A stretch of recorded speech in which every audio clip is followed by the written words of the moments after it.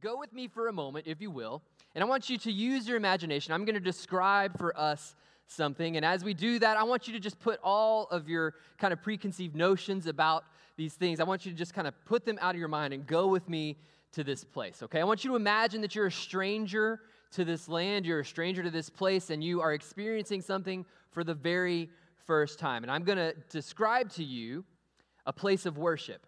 I'm going to describe to you this place of worship, and there are these worship cathedrals that have been erected all across this country and around the world, and you are experiencing it for the very, very first time, all right? So as you approach this cathedral, you're in this line of cars. There are cars lined up, and they're different colors and different sizes, have different number of people in them. And you're waiting, and you're just all waiting patiently to make your way into this thing called a parking lot. And this parking lot is just this vast area of asphalt. And it's there, and there's colorful dotted cars and people in all these different kinds of places. And as you look in front of you, you see this cathedral. It's massive. It's a massive cathedral that's been built there. And you make your way to one of the many grand entrances that this place has that draws you in. It's welcoming, it's inviting. And as you make your way forward, you notice that there are people there that know what's happening and are accustomed to this place. And then there are people that don't know exactly what's happening, and there are kiosks at different places to point them in the right direction. There are these places where there is a gathering of people to figure out what the lay of the land is like inside this cathedral. And once you make your way inside, you're able to see that this cathedral has many different chapels all throughout. It's a maze almost of different chapels and different areas off to the side. Each one is decorated and has all their kind of iconography outside of it, inside of it, everywhere you look. And each place you decide to go into one of these cathedrals. And as you enter, there's a representative of that cathedral that's there, and they're welcoming you into this chapel. And they're going to be there, and they're going to walk with you through this experience in the chapel. At some point, you're going to be able to maybe even make an offering and take something home with you that's branded with the iconography of that chapel. You're going to be able to take it back with you, and it's going to be wrapped in the colorful packages of that chapel's specific iconography. And maybe this morning you've already figured it out, but what I'm describing to you is a shopping mall today. It's a shopping mall. And maybe you went with me there, maybe you figured that out, but maybe you didn't. And I'm using that example a little bit tongue-in-cheek, but I do want us to stop and realize really quickly all of the different places and activities that are forming us and shaping us consciously and subconsciously. And the mall is one of these places. Nobody told you how to go and be a consumer. You were formed and shaped. You went maybe with your mom and dad and you figured out what a mall looked like or what a store experience, a shopping experience was supposed to feel like. You observed, and you were molded and shaped and formed into this narrative of consumerism, right? So we were molded and shaped and formed, and so you know what that experience is like. You know what it's like. You know that we have erected these massive cathedrals across our country and really around the world. There's these places. And while I'm speaking in tongue-in-cheek, I do want us to realize that these are the kind of things that are molding us and shaping us each and every day. Each and every day.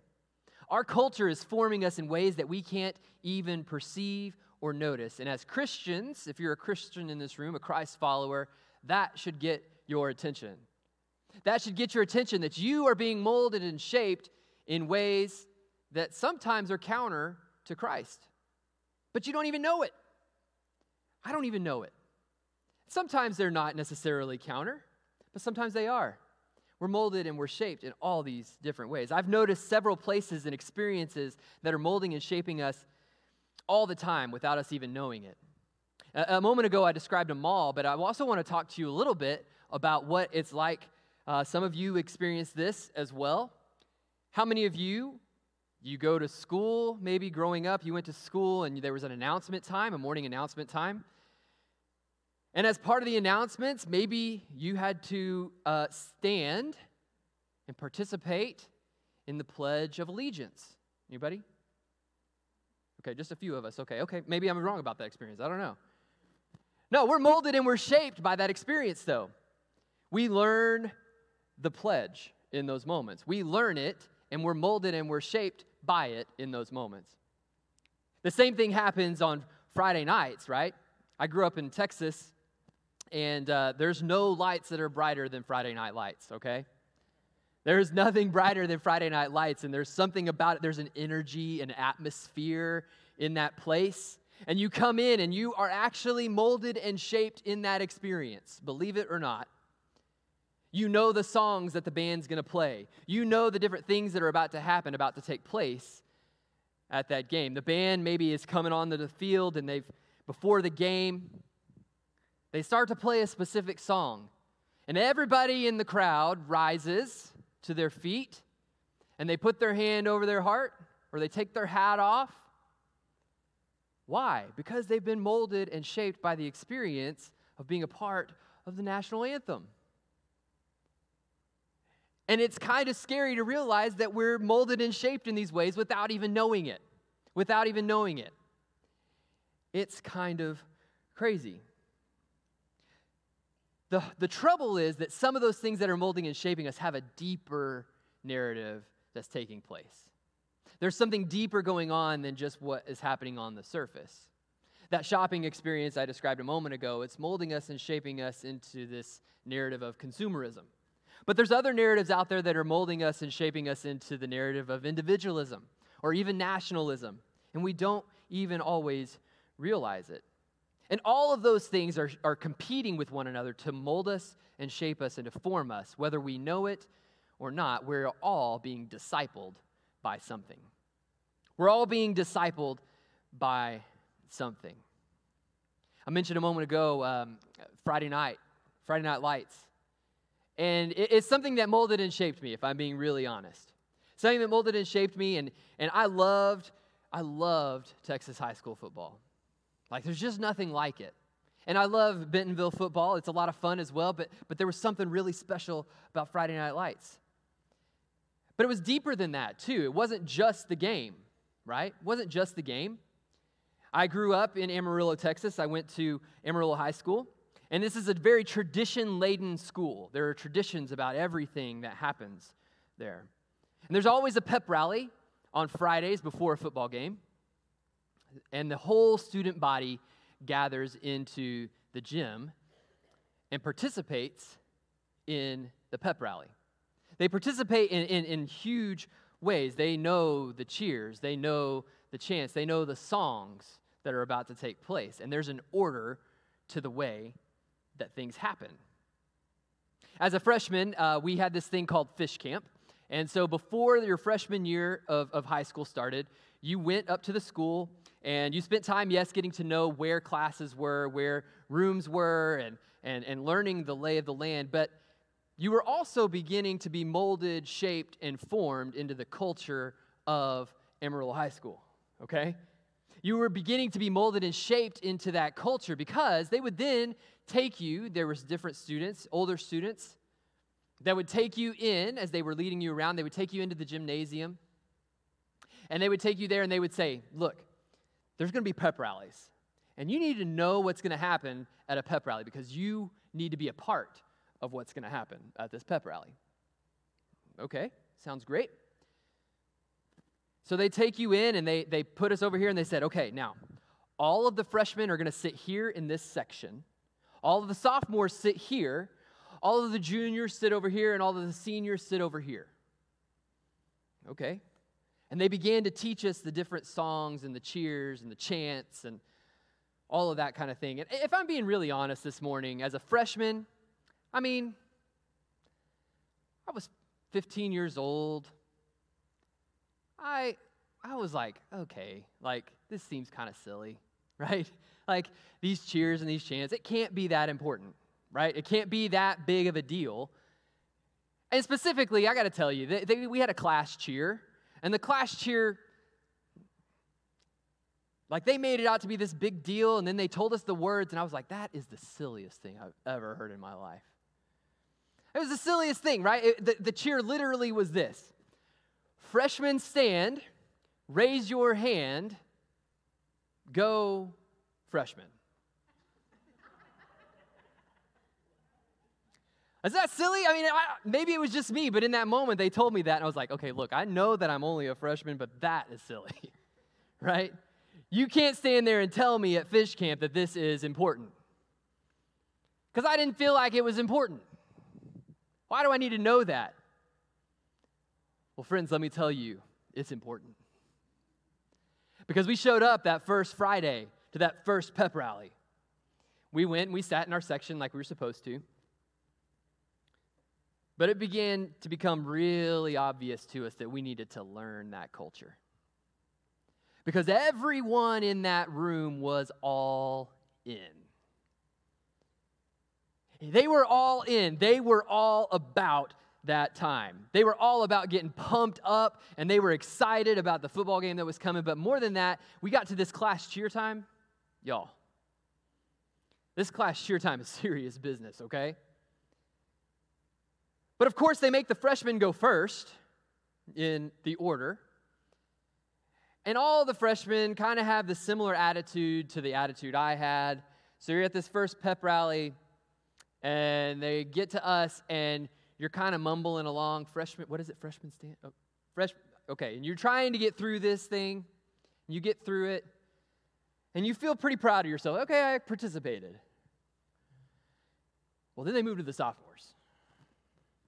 And holy cow, the sophomores were loud, right? They were, of course, every chance the same. So a sophomore stand, raise your hand, okay? Nothing unique or different about any of them, but it's all about a competition to see which class can be the loudest at the pep rally or do the craziest thing, which probably drove the administration nuts, but it's beside the point. So the sophomores came and they were pretty loud, but then the juniors went and it got louder. And by the time we got to seniors, all of us freshmen were like, we got to learn this stuff, right? Because I came into that thinking, I'm not going to look like a fool, right? Because as a teenager, you want to be cool. So you're standing there, you're like, okay, what's going on? Oh, freshman stand? Yeah, okay, freshman stand, raise your hand, go freshman. But then all of a sudden, I didn't want to look like a fool for not knowing it. I didn't want to look like a fool for not knowing it. It became really obvious that we needed to learn what we were supposed to do. We needed to figure out the culture. We needed to be formed and shaped in this culture. And I say all that to say this: I became so all in to this culture at Amarillo High School that I became one of the leaders in this culture. I began to be one of the people that led the way. I got so into it, I became a cheerleader. And against my better judgment, this morning I've brought a picture to share with you all of Aaron Webster, what he looked like in high school. Look at that guy. He's a little different. Look at those dead eyes he's got. It's great. So I got so in. I was all in. And just in case you were curious, this is not just a Photoshop anything. I have a megaphone with me this morning from high school. I'm going to preach the rest of my sermon at you just like this, if that works for y'all. It's probably not a good experience for the people online, but I was so in. I got so in, and I was so inundated in this culture that I began to become one of those people that taught the cheers. I began to be one of those people that wanted to make sure all the freshmen knew that this was important. This mattered to us. It was a big deal.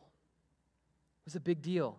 And I was molded and shaped to be a part of the Amarillo High School culture. And I was being discipled in that moment without even realizing that that's what was going on. And we're all being discipled by something. And my question this morning is, what are you being discipled by? What are you being discipled by this morning? Discipleship is a term that many of you here are familiar with, but if you aren't, I want to take just a moment, and by a moment, I mean literally just a moment, and define what discipleship is. To be a disciple is to be a follower or a student of a particular person or philosophy. To be a follower or a student of a particular person or philosophy. A disciple follows closely and tries to model their life after the one or the philosophy that they are following. They're following closely, they're watching closely, and they're trying to become like that person, or they're trying to become more and more shaped and molded in that philosophy. So again, I want to ask you, what are you being discipled by? Who are the people that you're following? What are the philosophies that you're a student of, consciously or subconsciously? You see, there was a group of men that we read about in the Gospels, and they're known simply as the disciples. And these were people that Jesus had called specifically to come and follow him. And you see, following Jesus was a big deal, all right? It was a big deal, much like getting inundated in the culture of Emerald High School was a big deal. It was a pretty big deal to be called by Jesus. Why? Because Jesus was a rabbi. And being a disciple of a rabbi was a prestigious position for people in that culture.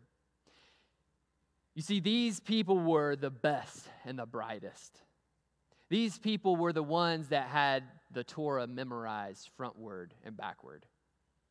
They knew the law. They were familiar with what it meant to be a Jew in that day. And to be called by a rabbi was a pretty big deal. Usually to be a disciple, the students were selected as the best of the best. They would start out and they had like a basic schooling that they did, and everybody participated in that. But then they only selected the best and the brightest of that group to move on to the next. Everybody else went to work in their family trades and their different things. And then there was another level, and they would select only the best and the brightest from that. And so you get the idea. It's weeding people out as you get higher and higher. And so by the time you're called to be a disciple, you're the best of the best. You are the best of the best. However, you may know this about Jesus and you may not, but this morning I want you to know Jesus tends to flip everything upside down. He has a tendency to just change the way everybody else thinks. He has a tendency to change the way people operate. And so he does the same thing when choosing his disciples. Because his disciples weren't the smartest. They weren't the best of the best. They were everyday people. They were everyday people. They were fishermen. They were tax collectors. People that others hated. Wouldn't be respected. And yet those are the people that Jesus is choosing. If you today were to choose people to be your disciples, you probably would want to choose people that would make you look good. I would. I'd want to make sure that I picked people that represented me well. Instead, Jesus picks the sinners. He picks the fishermen that have no standing in the community. He picks the tax collector. He picks the people that are hated. And he chooses them to follow him, even though they had no business being the disciples of any rabbi, much less one that would become the Savior of the world. They have no business in that role. And Matthew records for us the calling of his first disciples, the calling of Jesus' first disciples. And we read it in Matthew chapter 4, and here's what it says. It says, "One day as Jesus was walking along the shore of the Sea of Galilee, he saw two brothers, Simon, also called Peter, and Andrew, throwing a net into the water, for they were fishing for a living. Jesus called out to them, 'Come and follow me, and I will show you how to fish for people.' And they left their nets at once and followed him. A little further up the shore, he saw two other brothers, James and John, sitting in a boat with their father Zebedee, repairing the nets. And he called them to come too." I love this detail. They immediately followed him, leaving the boat and their father behind. You see, Jesus calls these disciples. He calls these men to come and follow, and they recognize immediately this is a big deal. They know what it's like. They grew up. They know what it's like being a Jew, and they knew what it was like to be a disciple, or what it was supposed to be a disciple. It was a prestigious position. And so immediately they drop their nets and they go and they follow Jesus. I don't think they knew what they were getting into. As we read the story further, we kind of figure out, I don't think they expected what they got. I don't think that they expected to have this rabbi lead them into uncomfortable places, but that's exactly what Jesus did. It's exactly what he did. Being a disciple of Jesus, as they would soon learn, meant being uncomfortable. It would mean leaving their families and their livelihoods behind. Why would they do that?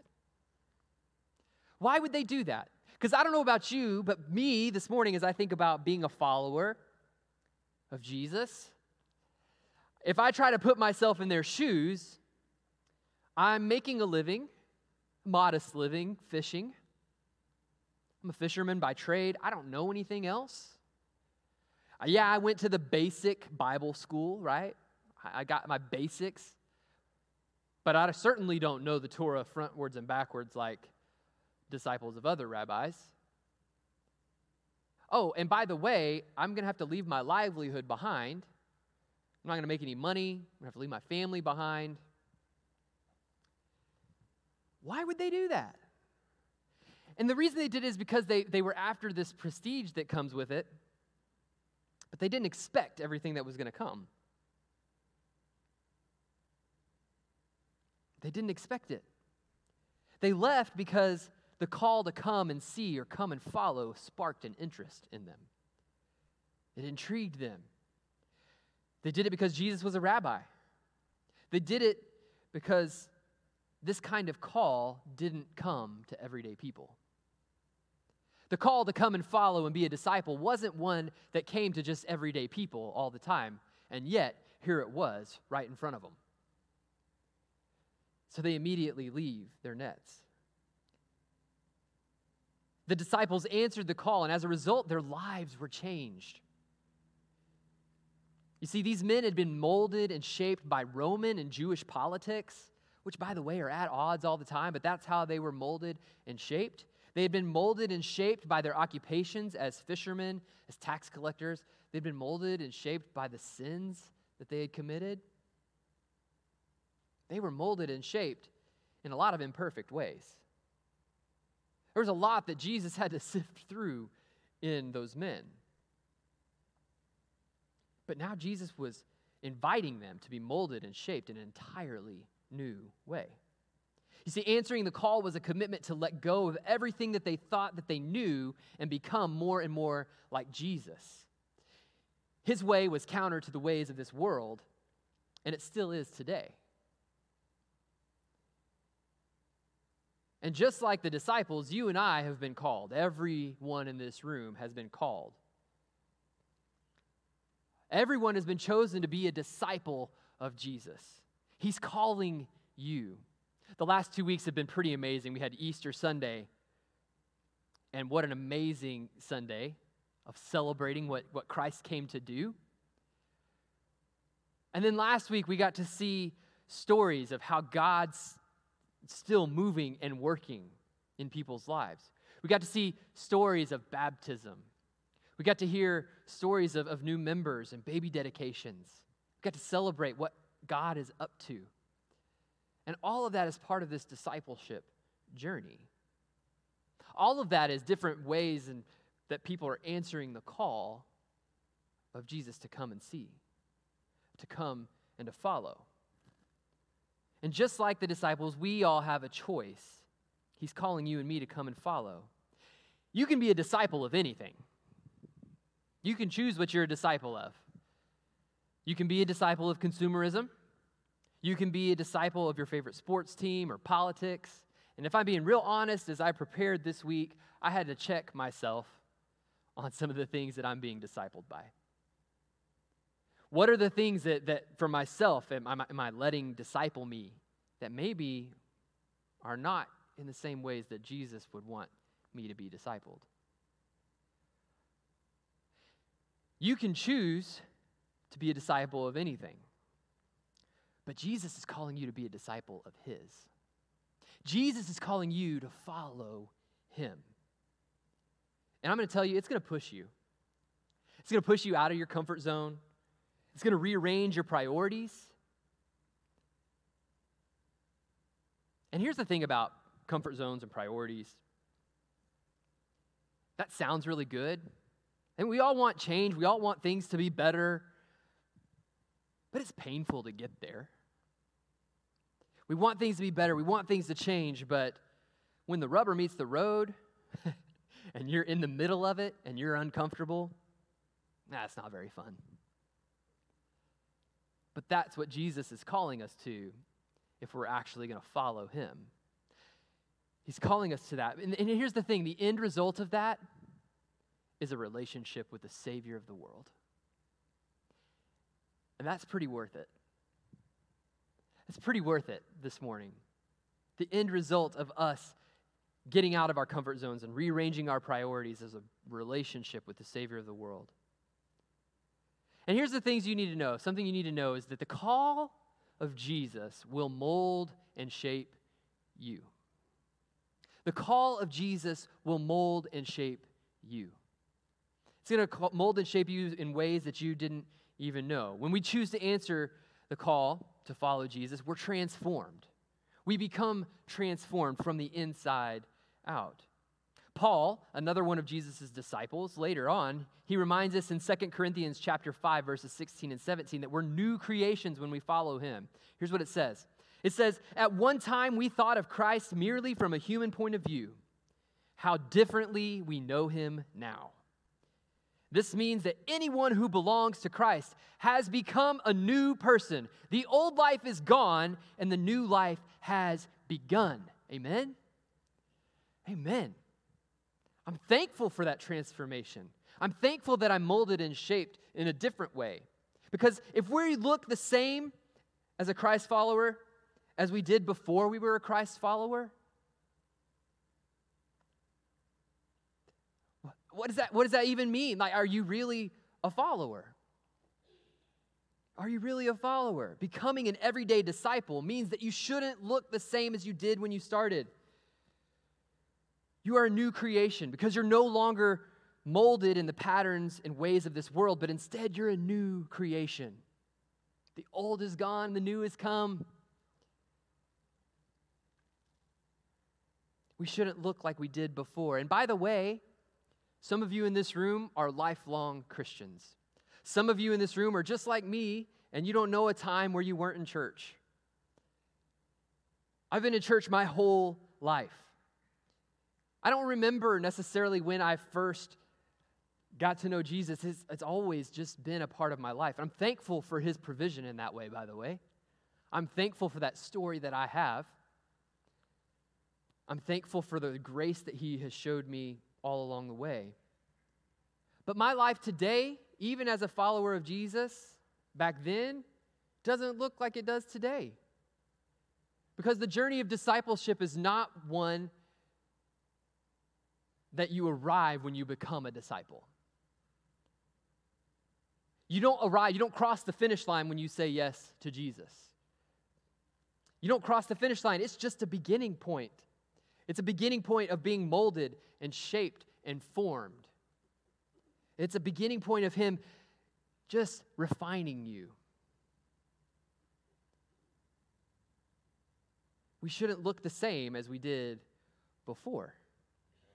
I have a friend from years ago. I had this friend, and I knew her from church camp growing up. And we weren't particularly close, but I knew her. Graduated from high school, went on, did my thing. It was years later, and all of a sudden this friend reached out to me on Facebook. I hadn't talked to her, I hadn't thought about her in years. And she reached out, and she wasn't a follower of Jesus. She wasn't a follower of Jesus at that time, and she would ask questions about things. She knew I was a pastor, and so she would ask me questions about things, and she would had a very circular conversations, if I'm being really honest. It was really frustrating. I would sit there, I would try to give encouragement, and I would try to move her along in this journey that she was on, but it just felt like this over and over. And if I'm being honest, there were many times where it was like, I don't think I can respond to this. It's wearing me out. It's wearing me out.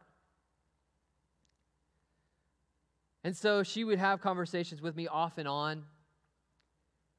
And last fall, she messaged me, and there was something different about some of the questions she was asking. There was something different that I could tell just in the way she was talking to me. You see, Jesus had been working on her. Jesus had been working on her life.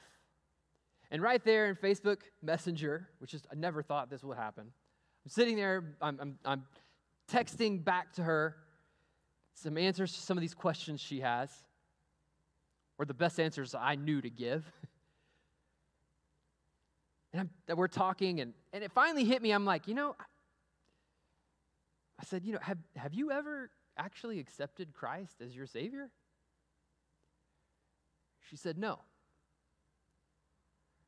I said, okay, would you like to? And she said, I think so.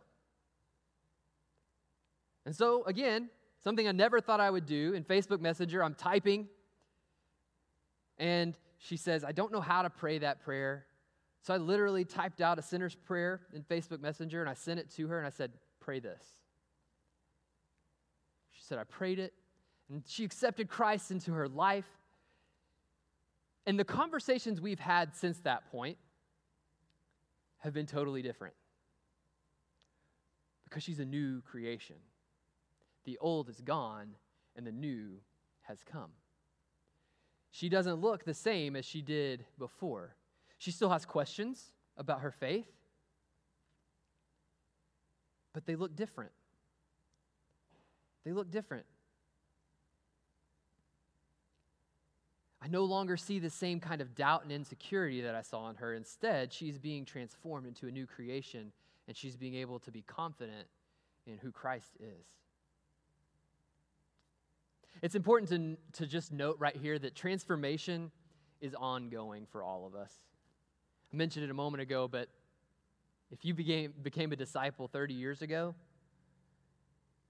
you should still be in this process of being molded and shaped and refined. You see, Jesus' disciples weren't called and at that moment crossed the finish line. No, they were called and they began to follow. And they began to embark with Jesus on a journey, quite literally on a journey, as they walked around the country of Israel. So the call of Jesus will mold and shape you, but the call of Jesus will also mold and shape others. The call of Jesus will also mold and shape others. Accepting the call will undoubtedly attract the attention of other people. If people know you before Christ, and then they see you after Christ, they'll probably notice a difference because you're a new creation. Something is different. And that shift inside you will affect other people. See, following Jesus means that you will love others deeper and that you will be on the lookout for ways that you can be there for them. This is everyday discipleship, that you love your neighbor as yourself. Being an everyday disciple means you love your neighbor as yourself. I don't know about you, but this is a busy season of life for me. And I mentioned that earlier in the service, but this has been a really busy season of life for me. And certainly I have schedules and agendas, and my wife keeps track of all that for me because I'm scattered. So you can thank her that I even made it here this morning to talk to you all. But we're busy. We're busy people, and we fill those schedules up. And sometimes there's a tendency for myself that I can really put my head down and just focus on what's right in front of me and what I have to get done and the different things on that agenda, the different things on that schedule, and I can just be oblivious to what's happening around me. or the needs that people have around me. But being an everyday disciple and being molded and shaped by the call of Jesus should shape other people, because we should be opening our eyes to the world around us. That doesn't mean we don't still have schedules. That doesn't mean we don't still have agendas and things we have to get done. But we should be open and attentive to the needs of others around us. Years ago, I got into a habit, and maybe you're familiar with this. Somebody would share a need with me, and I would say, "Oh, I'm so sorry. I'll pray for you." And inevitably, sometimes I would walk away from that experience and I would get so back into my own thing, into my own selfishness, that thing that they requested prayer for that we talked about fell by the wayside, and I didn't get around to praying for it. So one of the things I've tried to do more of in my life in the last few years is to actually stop right then and there when they share that need and pray. Not long, not a big, overt, huge production of a prayer, but just a prayer. That's a way that I can pay attention to others, because my life should look different than it did before I was a Christian. My life should look different to other people. It should affect other people. Jesus' disciples' lives affected other people as well. When we look at the way that they lived their lives before Christ and after he was a part of their lives, it looks totally different. And we're going to get into that right here, because the call of Jesus will not only shape you and it won't only shape others, but ultimately it will shape the world. Ultimately, it will shape the world. In Matthew 28, verses 18 through 20, we read this. It says, "Jesus came and told his disciples, 'I have been given all authority in heaven and on earth. Therefore go and make disciples of all the nations, baptizing them in the name of the Father and the Son and the Holy Spirit. Teach these new disciples to obey all the commands I have given you, and be sure of this, I am with you always, even to the end of the age.'" When we accept the call of Jesus to follow him, that means we go. That means we want to be disciples who then make disciples. It's one thing for us to be focused and to be a follower of Jesus, but what he tells us to do is not just to follow him, but to turn around to our neighbor and say, "Hey, come follow him too. Come be a disciple too. You need to be on this journey with me. It's going to be awesome." Because just as we celebrated a couple of weeks ago, it really is the best news ever. It will change you, it will change others, and ultimately it can change the world. It can change the world. You see, the only reason that you and I are sitting here in this place together is because the disciples chose to go. The disciples chose from that moment on to go and to take this good news out into the world. They went on mission for God. They went on this mission that Jesus had given them to make disciples. But not just make disciples who make disciples. When we accept that call, it means that we go. It means that we go. And I don't know about you, but when I think about this idea of discipleship, everyday discipleship affecting the world, that sounds like a really daunting task. And when I read Matthew 28, those verses we just read a moment ago, I'm a little bit overwhelmed by the massive task that seems to be. It seems to be a massive task for us to undertake. The world? The world?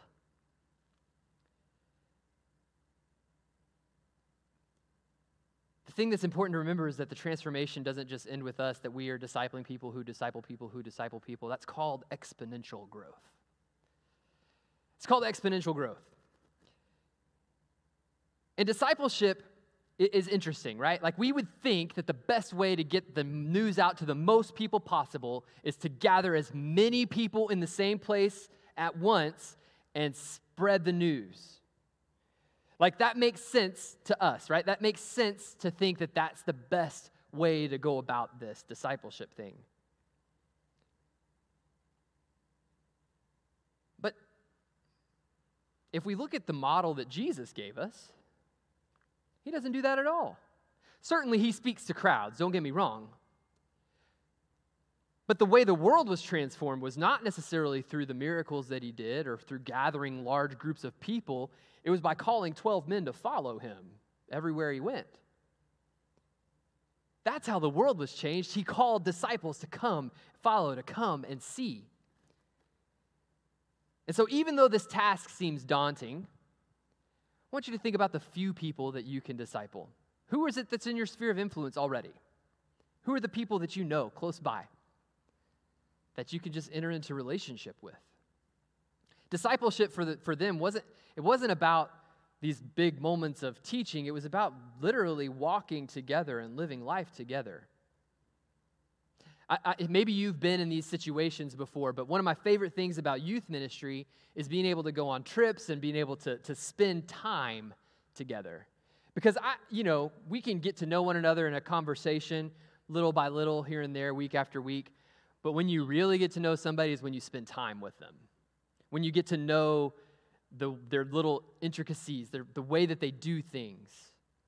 You get to see it up close and personal. And so that's one of the reasons I love youth ministry and youth trips in particular, because those moments help disciple each other. They help us get to know one another better. There's a story that I heard very recently about some missionaries. And maybe you've heard of this project. It's called the Jesus Film, and maybe you've heard of it. The Jesus Film, if you don't know, if you're not familiar, they have made the story of Jesus that we read in the Bible into a film. And they go and they show it in these different places, and the response to this film is always incredible, right? Like the good news of Christ is proclaimed, and there are people that come and they give their lives to God, and they give their lives to the Lord. And the numbers that you read from that Jesus Film project are incredible. But there's this group of missionaries, and they had a Jesus Film crew, but they quickly realized something. You see, praying the prayer of salvation is great. We want people to do that. But what they realized is they didn't have the people to continue discipleship after the Jesus Film. They didn't have enough people that were being discipled. So what would happen is people would come, they'd give their lives to the Lord, but then they would fall by the wayside, and they wouldn't continue in that life because they didn't know what to do next. And so this group of missionaries made a really courageous decision, and they chose to send the Jesus Film crew home. And that sounds crazy, right? That sounds crazy because, man, you're getting all these people, one to the Lord, but they weren't able to disciple them. They acknowledged something that they felt was more important. They felt discipleship was more important than just getting them across and saying a prayer. They wanted true transformation. They wanted discipleship to be happening. About the same time I heard that story, I heard another story. And it was maybe not a story, but if you were to be a pastor, a minister, and let's say you were to win 3 people to the Lord each week throughout the course of your ministry. That'd be pretty incredible, first of all. Like, let's just say that number would be astounding.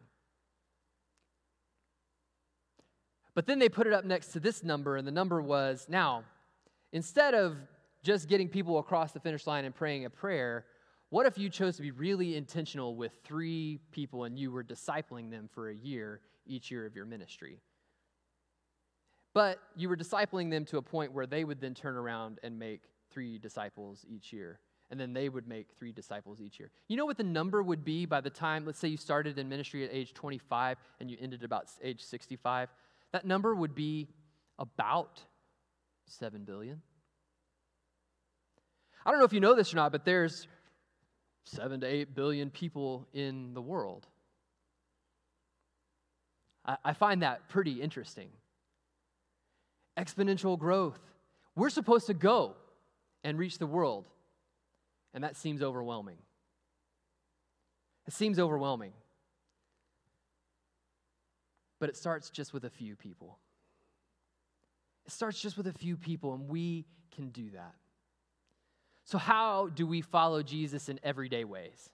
So all of that sounds great. Pastor Aaron, we need to be disciples. We need to understand that we're being molded and shaped in the ways of Christ and not in the ways of this world. How do I do that? How do I do that? I just have a couple of things for you this morning. Number one is this: we need to spend time being a good follower.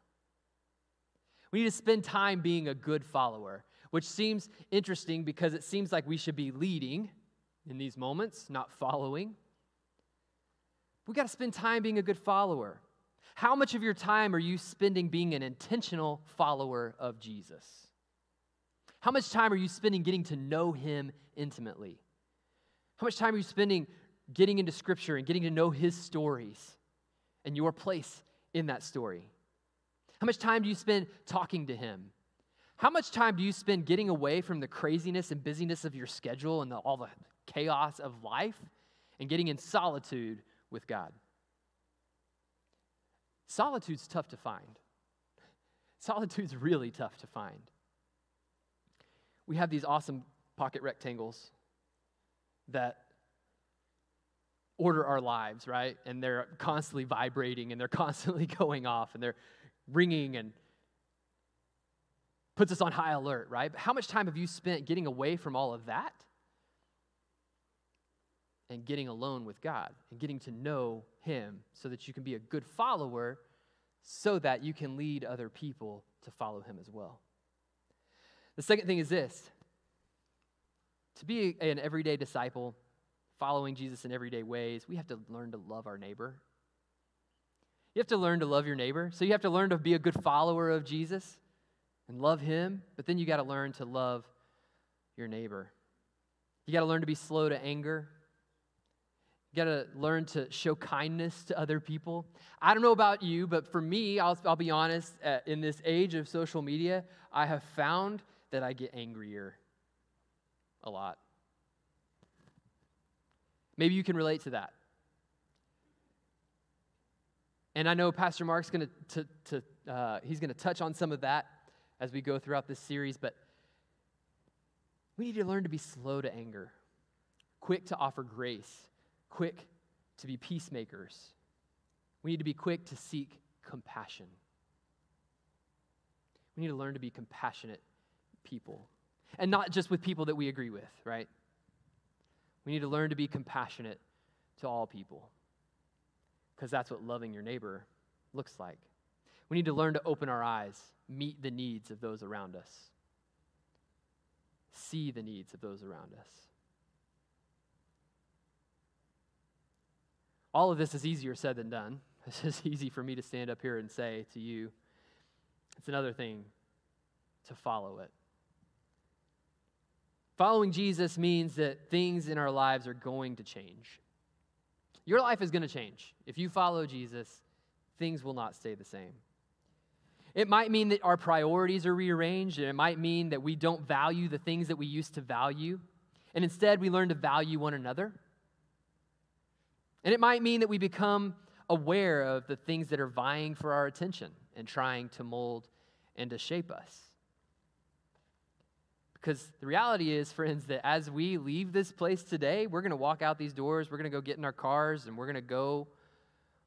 Something's going to be vying for your attention to try and mold and shape you. I don't know what, but I know that there are things that are going to be vying for your attention.